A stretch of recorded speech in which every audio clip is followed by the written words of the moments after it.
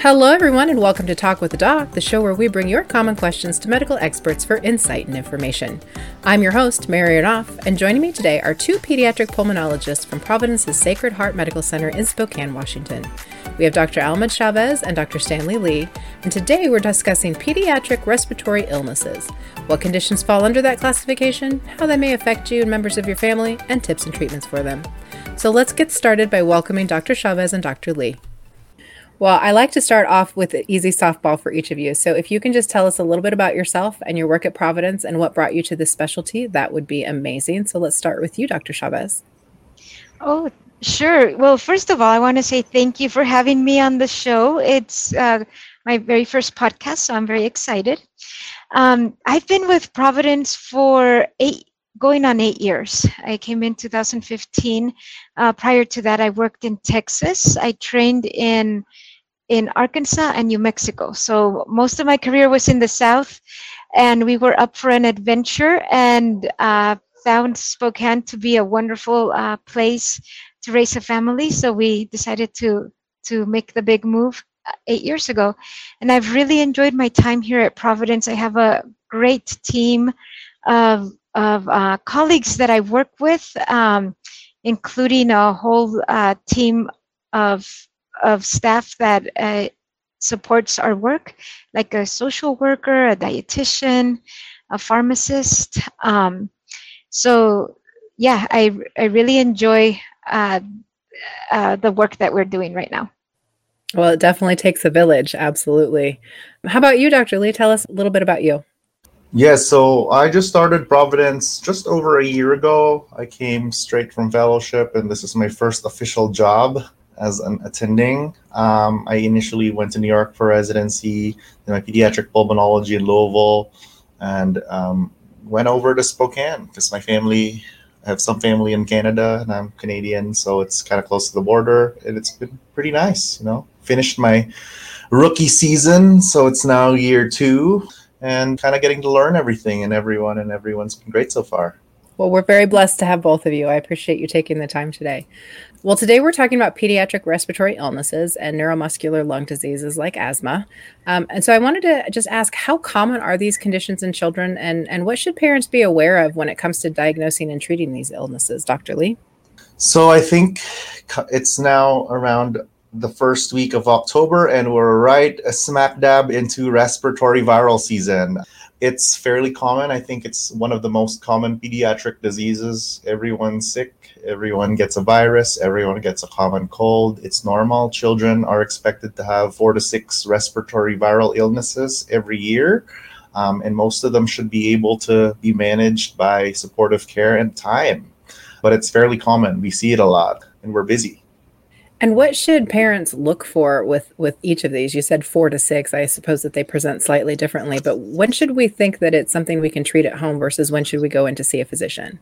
So I guess most common things being common, respiratory viruses come a dime a dozen. There's a bunch of different viruses, including rhinovirus, the common cold, RSV, influenza, and a gamut of all the viruses that we see every day. But what usually presents in these children is the common fever, temperature 101 or greater, that nasal congestion, some cough, and a general viral illness. There is generalized inflammation, so the kid feels sick. Decreased oral intake, decreased wet diapers, which would be a common viral issue for these kids. How do we know if it's the common cold versus asthma? So I think common cold versus asthma would be very important, and it's a very broad topic, but I think asthma presents on top of a common cold when the symptoms generally linger. But my general rule of thumb is a viral infection should go away when all your peers get better. So in children that go to daycare, and the daycare has a virus, usually 1 or 2 days they get sick and then they get better. But children with a suspicion for asthma, they tend to have a cough that lingers for weeks, 2 to 3 weeks, and it wouldn't get better, and all the kids are back and running and they still have symptoms of shortness of breath and cough throughout the day and night. Well, that doesn't sound like any fun. I will give you that. Is there a genetic element for respiratory illnesses? I know we often see families where several members have asthma, for example. Is that because it gets passed down? Is it environmental? Is this a nature versus nurture thing? I think, of course, it's a bit of both, but asthma is primarily a genetic disease. You're absolutely right. I often ask when a new patient comes in and we get referrals from pediatricians in the community, the first question I ask the parents, do you have asthma or did you have asthma? Because asthma is hereditary and it's an allergic disease. So given in previous talks before, I always talk about the unholy trinity, in which it's asthma, eczema, and allergies. And when you tease out a family history of that, and like, oh, my brother has eczema, oh, grandma has asthma, oh, mother has exercise-induced asthma, and then everyone has seasonal allergies, and the kid's been coughing for 3 weeks following a viral illness, it increases the odds of the child having asthma. And, although it is genetic, there is an environmental component to it too. So the triggers of asthma would be in around Spokane, there'd be smoke, right? Smoke would be a trigger. Allergens would be a trigger. And of course, environmental viruses would be a trigger for asthma. So there's a multitude of different triggers that is from the environment. But if the child does not have a predisposition genetically, then they are not likely to develop these asthma-like symptoms. Well, Dr. Chavez, are there certain conditions like this that are worse in different seasons? Like, should parents be more aware in fall and winter? Because you mentioned, Dr. Lee, like it's cold season, but are there types of allergy seasons versus cold seasons? What should parents be looking for based on time of year? Sure. There's a peak in allergy symptoms in the spring and fall, as probably more than half our listeners will attest to that because allergies are so common. And because asthma and allergies are so interrelated, if allergies are flaring, it can lead to asthma exacerbations. So by controlling allergies during those seasons, you're in a sense also controlling the asthma symptoms. What I generally describe to families that I'm meeting for their children who have asthma is that in order for a child to develop symptoms, usually there is an additive effect. If you picture a cup that you're filling up with water, say the allergies are part of the water and bad weather is another part. And then the child, was sleep deprived or something that, just lowered their immunity. And all of these things add up and then they get a cold, it's much more likely to end up with symptoms of asthma, because all of these things that added up. So definitely spring and fall, but there are some children who are allergic to winter molds, and so then we have to keep an eye on that. And some kids are allergic to pretty much anything green, so all summer long they're having the sniffles, and so it's dependent on the person.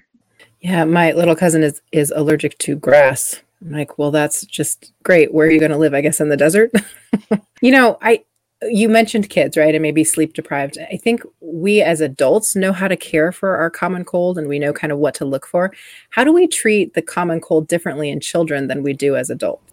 I guess in pediatrics, most viruses go away with time. I think supportive care would be very important to emphasize here. By supportive care, I think number one, if they have a fever, would be antipyretics, so the ibuprofens and the Tylenols. I think in viral illnesses, what we usually run into is these kids tend not to like to eat or drink, so hydration is important.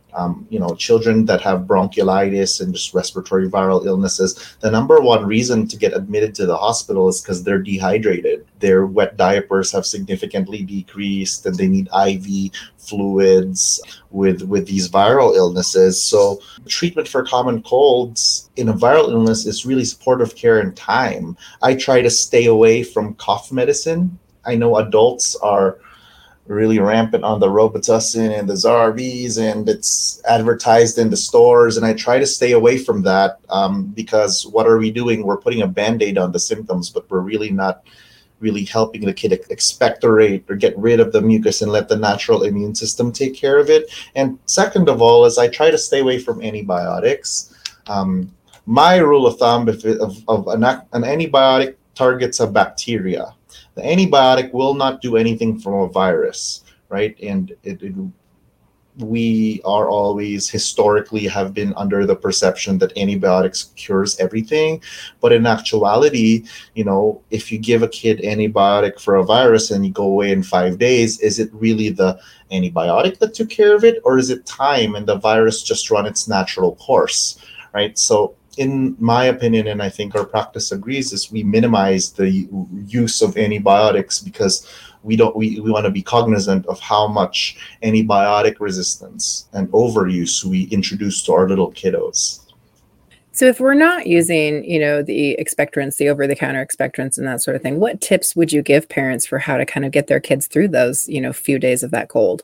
The mom should answer this one. Thank you. I am a mom indeed. So, the supportive care that Dr. Lee was mentioning before in keeping a child well hydrated goes a long ways in the mucus not being so thick. There are a couple of things that I was going to add also to what Dr. Lee was saying. Whenever somebody has a fever, they're much more prone to getting dehydrated just because they're evaporating more of their fluid. And so what I recommend is having a tall glass of water with diluted apple juice is my go-to when my kids are sick, and just having them sip and sip and sip through while they're sick. A rule of thumb is an ounce an hour.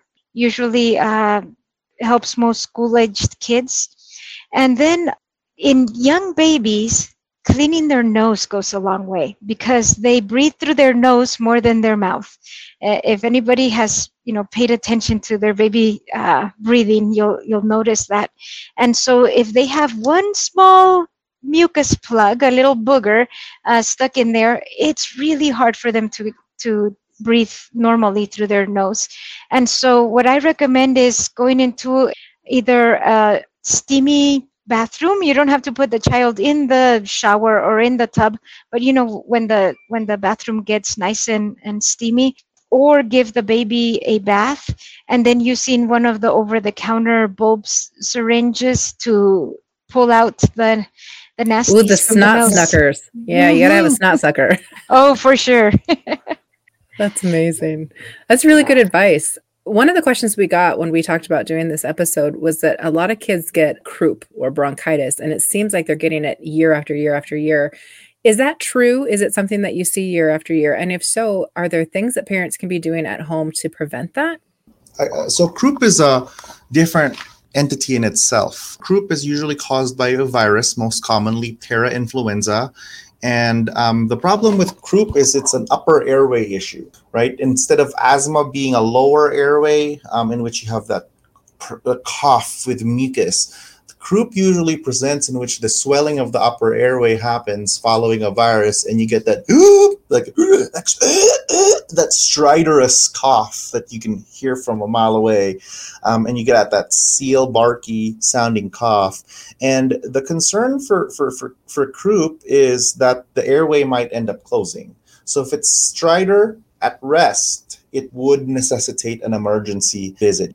These kids would come in with recurrent croup and would need steroids in the emergency room and go back and forth and back and forth. And unfortunately, there's no real medication that we need that we can do at baseline to alleviate croup. Children with recurrent croup is because their upper airway is so small, and then there's inflammation from the virus that causes it to kind of close in and have that inspiratory stridor cough that's more prevalent. However, over time, these children, as they grow taller, so the lungs and the airway grows with height, not with any other parameter. So lungs grow with height, and as the child grows, as they hit puberty and as they get older, their airway gets bigger. And as you can tell, obviously, if you have bigger airway, the less chances of it would to close with croup. So that's one of the differentials that we often see. And I have certainly seen, and I'm sure Dr. Chavez as well, with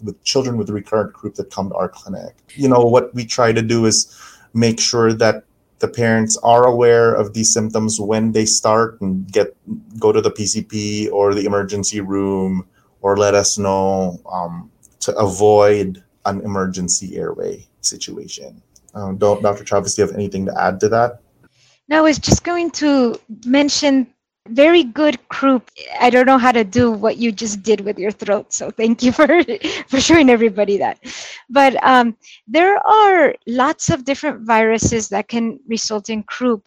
So there are some children who just have that tendency. Anytime they get sick, it turns into croup. And there's some kids that go through their life and never get croup. And again, it has to do with the anatomy and with having that tendency in the family.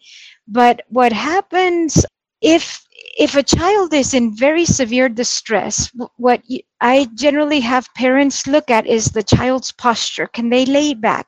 If they can't lay back, if they're sitting up, and a lot of times they actually extend their neck forward, like they're reaching out with their nose forward. If they're having that much trouble, it's time to go in. But if a child has croup, they're still able to speak in complete sentences, they can lay down, they're still playful, then it's okay to watch them at home. Cold things help. And so opening up the freezer door and putting your child like really, really close to the freezer and just having them breathe some of that cold air. Or in the winters up here in Spokane, we can actually just walk outside. And I hear this story often, oh yeah, he had croup, so very scary in the middle of the night. It was 3 a.m. We got in the car and I rolled down the windows, and by the time we made it to the ER, he was fine. That cold air really does tend to help. So those are a couple of tips for croup. Well, you both mentioned that there's multiple viruses and that it's virus season. Talk to me just about, as adults, right? We know we can wear a mask, we can wash our hands, we can whatever. What advice do you give parents, especially Dr. Chavez, since you're a mom? And I don't know if you're going into daycare or not, but it seems like that's where most of these are coming from, is that daycare school situation. How do we as families and parents prevent some of this? I think the answer to that is we can't. I think it would be unreasonable to trap our kids in a glass house and avoid any of these viruses, because our goals as pediatric pulmonologists is to let the children live free and do the activities that they want. Unfortunately, parents have to work, they have to go to daycare, and what happens in daycare, it's lots of respiratory viral illnesses, right? So, like we said, we expect up to 6 times that they can get viral illnesses, and it's okay. When it's not okay is when the children have underlying respiratory conditions such as asthma, cystic fibrosis, neuromuscular disease, and all of that stuff, that in a virus would trigger these illnesses and go out of control. We can try our best to prevent it, but honestly, it's almost not even feasible to really avoid viral issues altogether. And that's what I kind of want to let the parents know. We gotta live with what we usually do every day and how we can make ends meet and how our lifestyle is. And unfortunately, our kids are gonna get sick. But if they are sick and they have asthma, then we have treatments that we have to prevent these kids from going into respiratory failure and needing an admission or an emergency room visit for poorly controlled or uncontrolled or unidentified asthma. I like what you're saying there, because I think if we learned nothing during the pandemic, it was that keeping kids home and away from their friends and activities was damaging to their mental health, right? Like, I'd much rather my kid have a cold than be depressed, I think. So I appreciate you saying that. I do want to dig in a little bit with you, Dr. Lee, on asthma specifically, just because people, I think, ask us a lot, what is asthma and what is happening in my kid's body when they're going through an asthma attack? Yeah, so asthma is like we talked about earlier, it's an atopic, an allergic disease most of the time. You can't say if it's all, but it's mostly allergic disease. And what happens is our airways, or small airways, are hypersensitive and hyper-responsive to various triggers.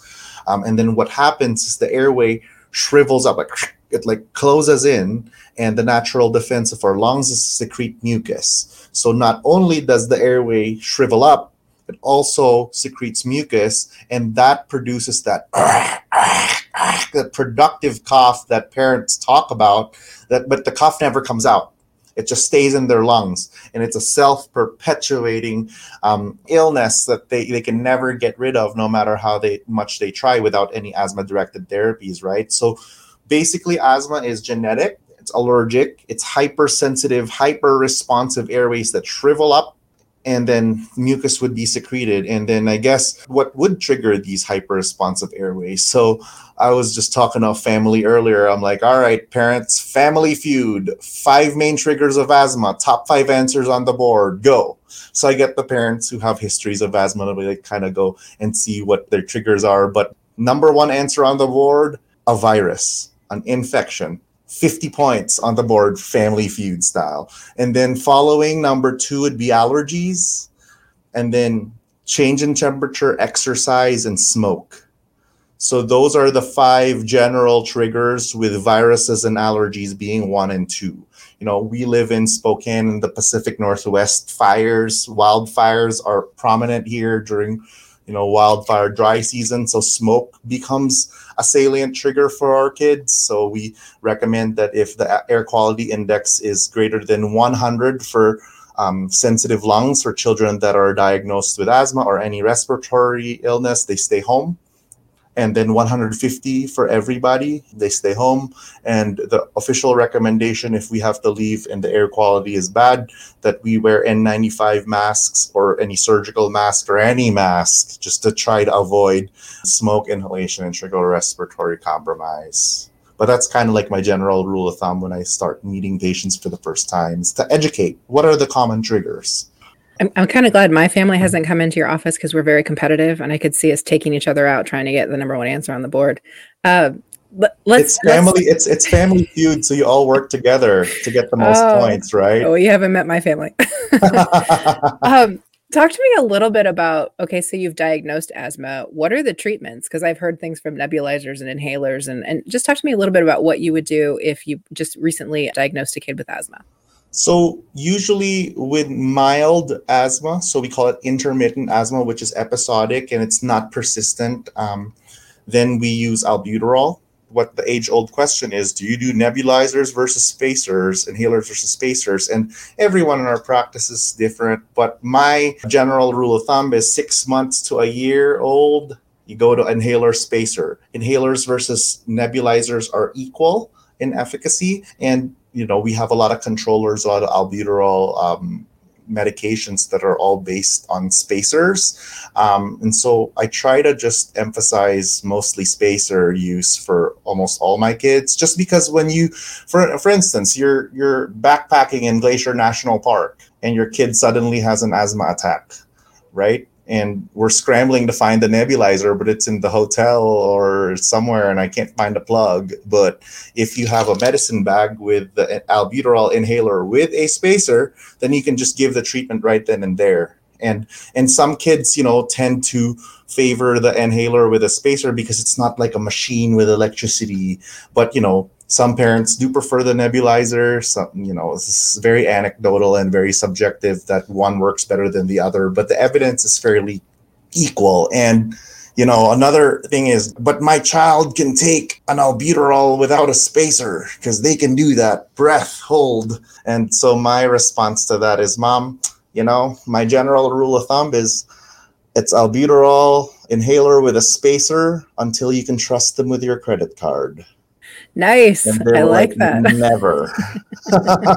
Well, think about it, right? Tell a 6-year-old to take a good long breath and hold it for 10 seconds. Because half of the battle is prescribing the correct medication. Second half of the battle is to get the medications delivered to the smallest airways in the recesses of their lungs, right?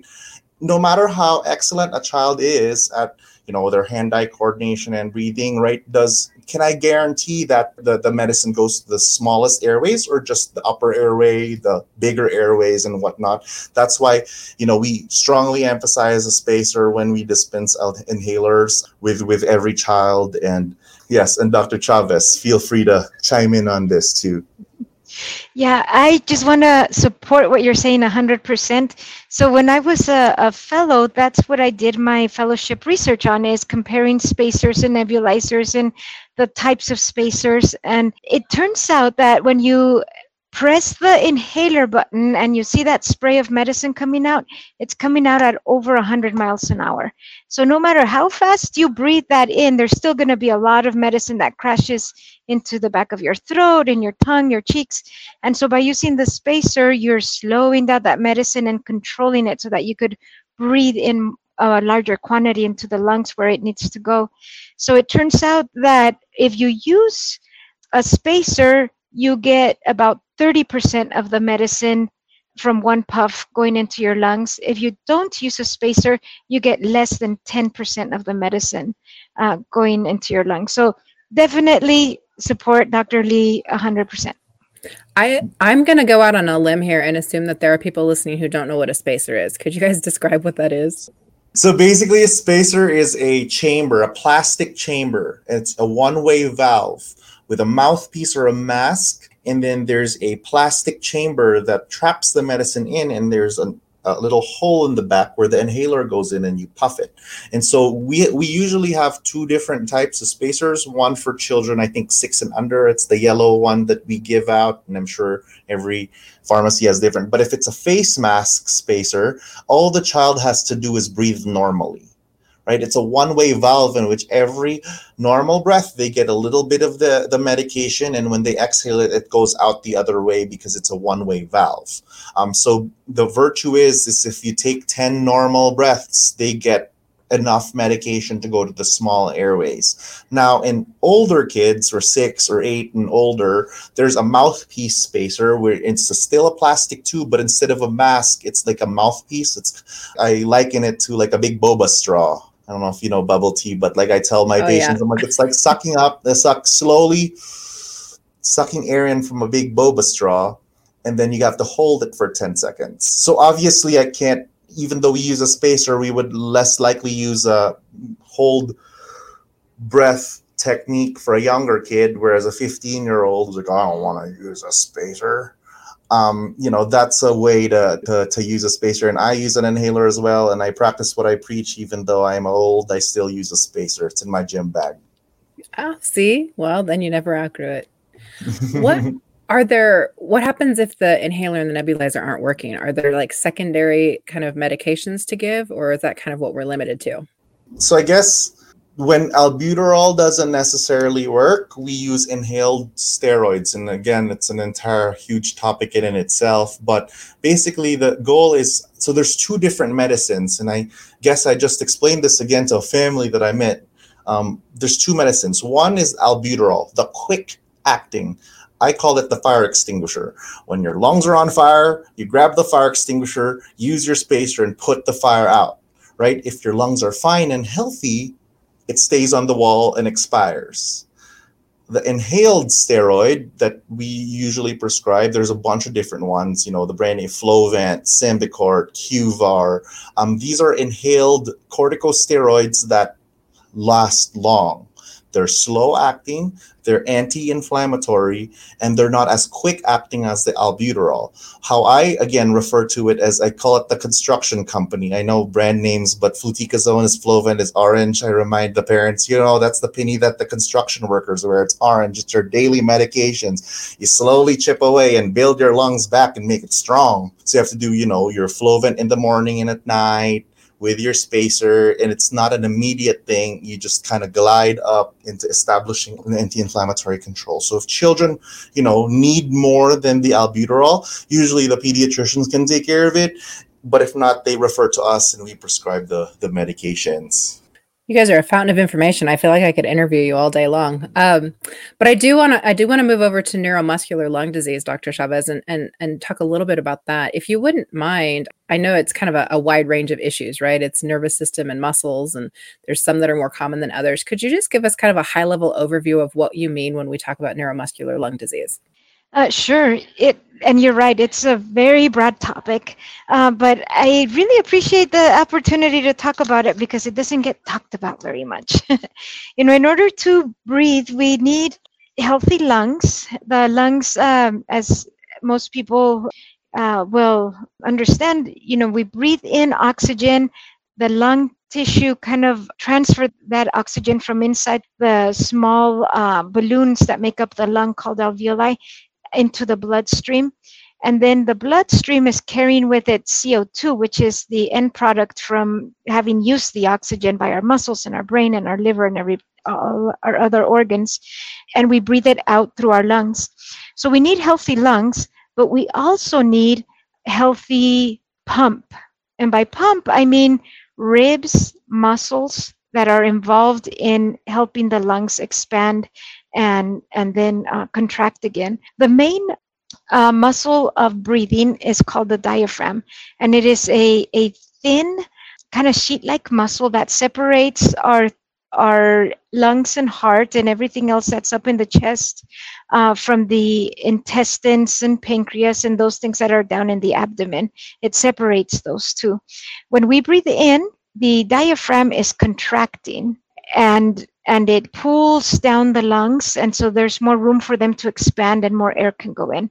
When we breathe out, it's actually the diaphragm just relaxing, and it relaxes back into its normal position, and the air is able to come out. So that whenever we talk about neuromuscular lung diseases, that's what we're referring to, is something has gone wrong with that whole pump mechanism. Is that something, and I don't know, but is that something parents should be on the lookout for? Like, how would I know that there might be an actual lung disease or situation and it's not a cold or asthma or just having trouble breathing for a moment in time?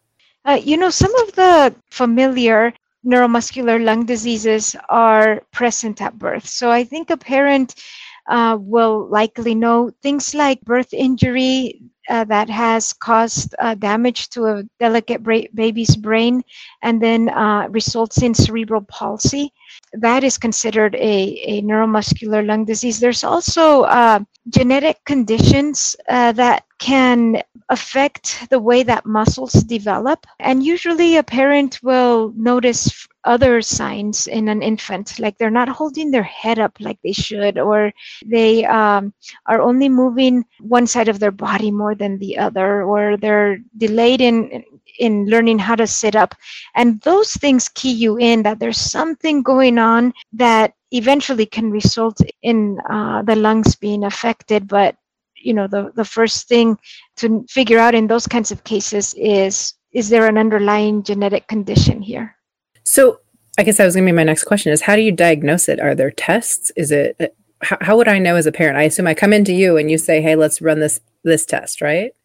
Sure, great question. So a lot of it is dependent on the age. Let's take a baby. I'll give you just a very global scenario that has a lot of my patients I'll put into one. But this was a preemie baby. Say this baby was born like at 27 weeks gestation, whereas normal is 40 weeks gestation. And because of all of the things they went through in the neonatal ICU, they had some brain bleeds.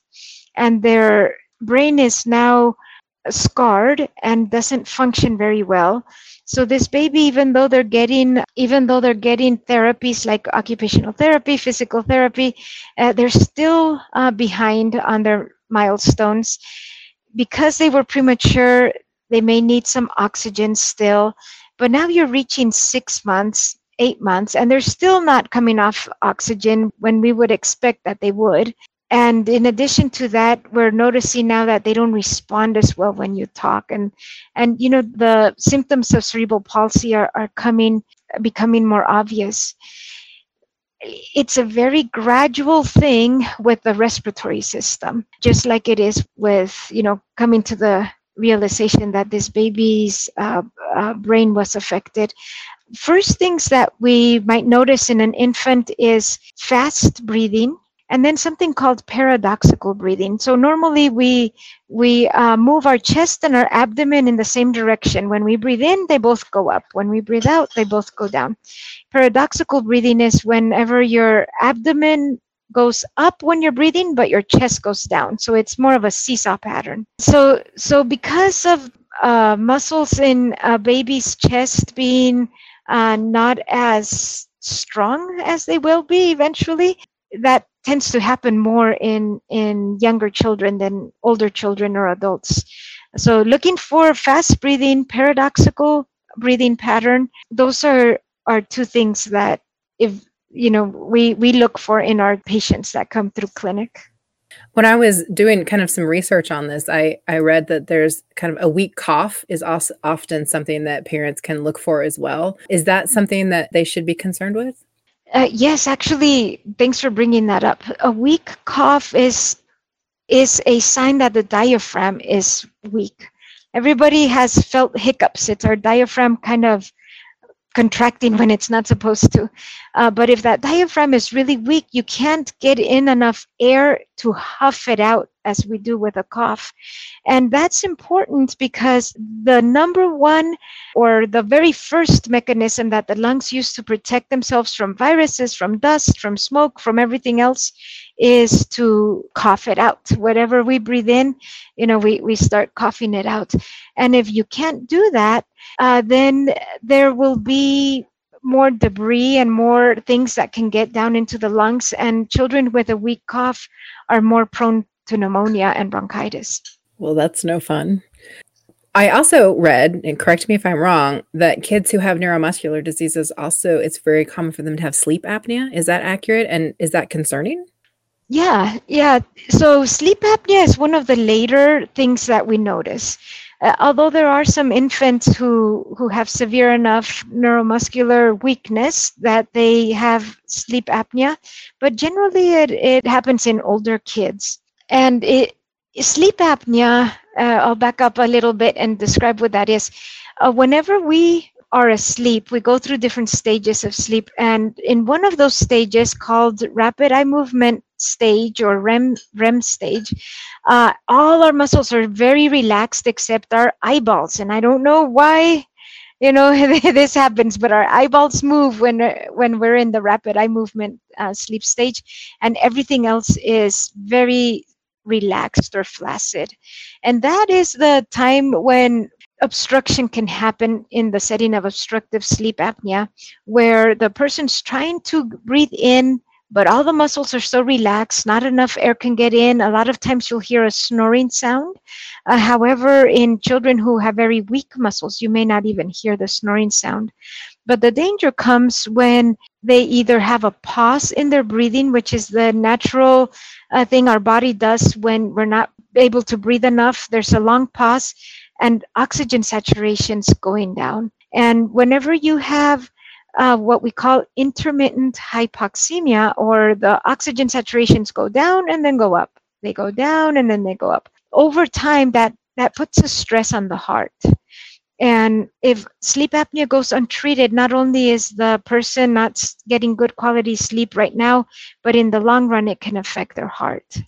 Well, I asked Dr. Lee how to treat asthma and what are the medications and how does that work? What about these kind of conditions? I assume they're lifelong. I don't know, but how do you treat them and are they curable?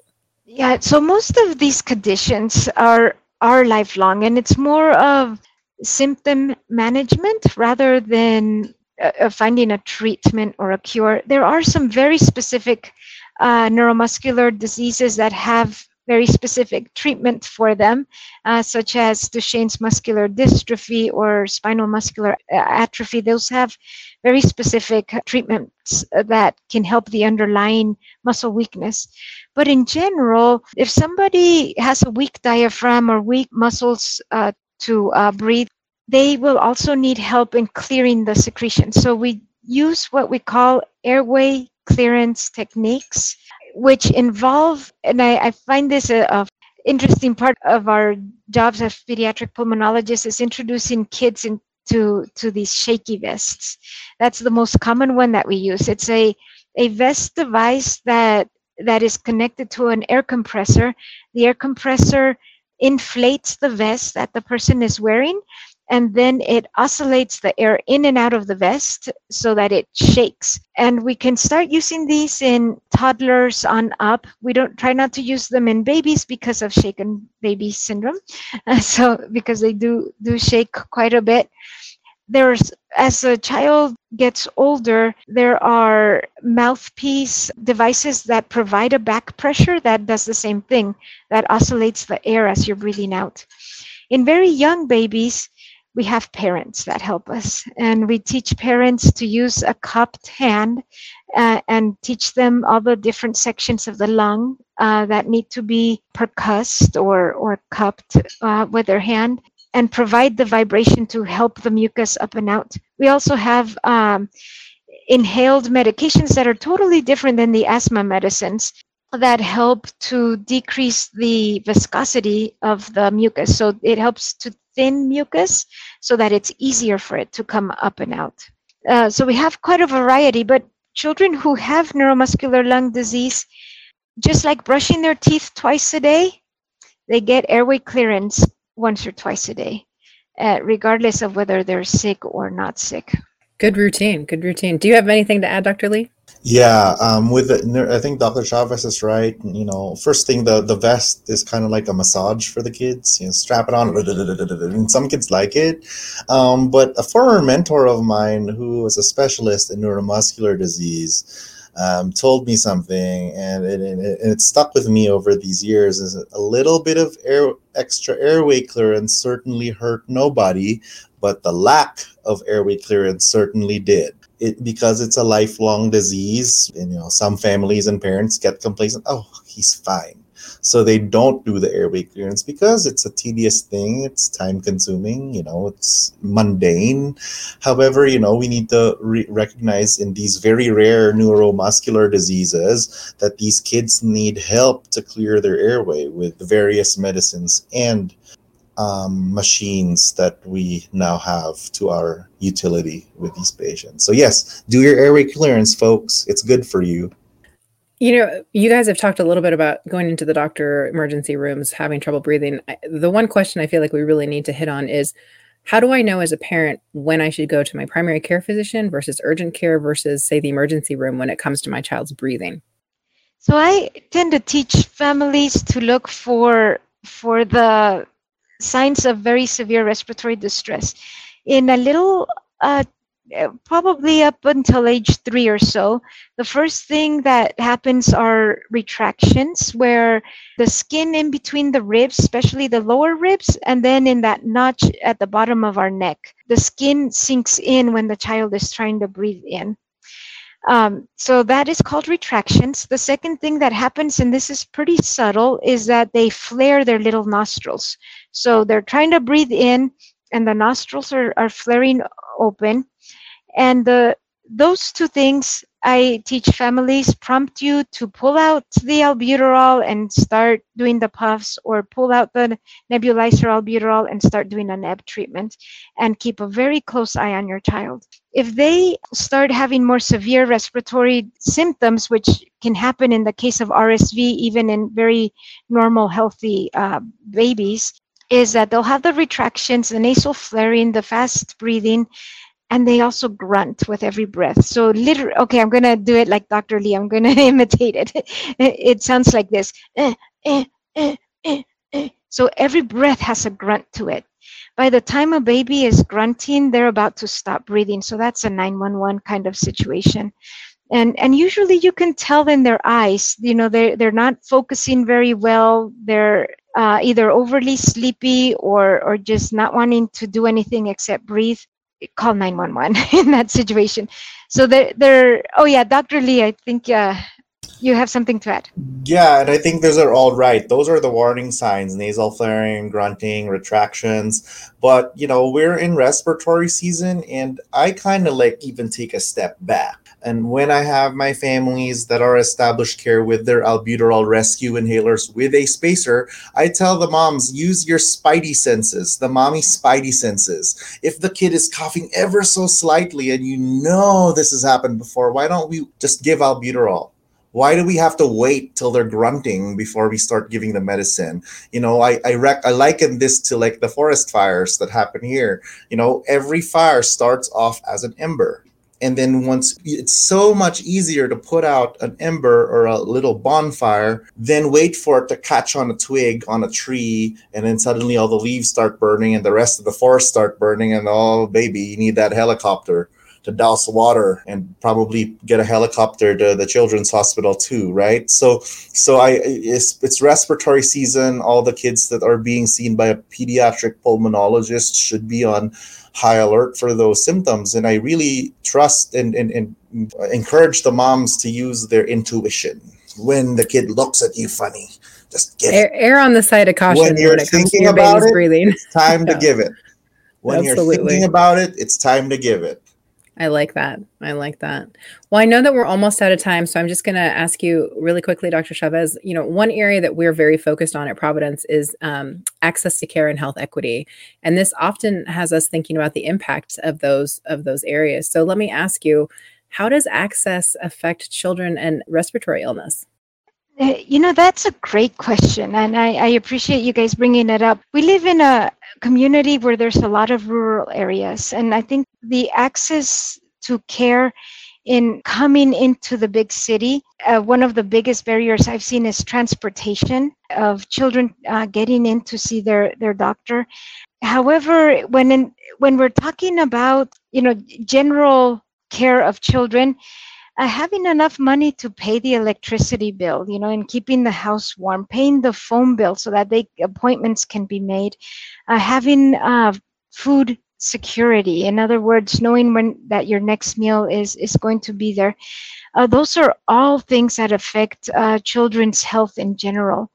And in specific with respiratory diseases, having enough money for the medications, because all of these are expensive medications if you don't have the appropriate insurance coverage, and also having the kind of the routine of doing the medications, because I always tell kids we're a team. My job in the team is to choose the right medicine. Mom or dad's job in the team, or aunt or grandma or somebody, is to actually get the medicine.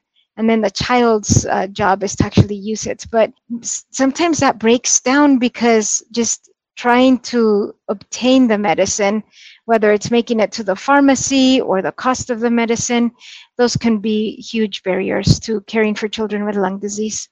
Dr. Stanley Lee? I think to add on to what Dr. Chavez says, you're right. Like, we live in a community in which we are the only subspecialists in Eastern Washington, east of the Baker-Snoqualmie Pass, all the way up to northern Idaho and western Montana, up the Canadian border. And the problem is we need, what I kind of encourage my families is, we need to come up with a contingency plan. What happens? What do we do to avoid getting airlifted the Sacred Heart? Because, unfortunately, in more rural areas, although I would argue that Spokane's don't even qualify it as a big city, but it's the only city that in this area that has all the subspecialty services. And sometimes it takes 3 hours, 5 hours to get here. And if your kid's sick and has an exacerbation, what do you do? And so I think part of the access would come up with a plan, virtual visits, something that we can utilize to our advantage. If you're established, I don't need to listen to your lungs to know that you are flaring up, right? We can utilize what we learned in the pandemic, that virtual visits are okay, right? We can prescribe steroids and, life-saving medications over the phone and virtually through electronic medical record. And this is obviously not part of the access and the financial and stuff. This is more like, all right, we have a normal and everyday family with a child with fairly significant asthma, but they live 4 hours away. What do we do? So I think part of the care that we try to do is not just getting the right medication, not just using the spacer, not just kind of like teasing out whether the child has a disease or not, but coming up with a contingency plan in case something goes wrong. And I think that's vital, especially at this neck of the woods, to come up with a good solid plan that both us and the family would be comfortable with. I can't think of a better way to end our conversation. That was absolutely brilliantly said. So I just want to thank both of you for joining us today on Talk with a Doc. Thank you for having us. Thank you. Thank you. Appreciate you. Well, thank you for joining us today on Talk with a Doc. We look forward to continuing the important conversation on health and wellness with more experts from Providence in our future episodes. Make sure to listen to all our shows on Dash Radio under the Future of Health radio station or on your favorite podcast platform. Follow us on social media. We can be found on Twitter and Facebook at Providence and on Instagram under Providence Health Systems. To learn more about our mission programs and services, visit providence.org. And please remember, the information provided during this program is for educational purposes only. You should always consult a healthcare provider if you have any questions regarding a medical condition or treatment. Thanks for listening, and remember, at Providence, we see the life in you.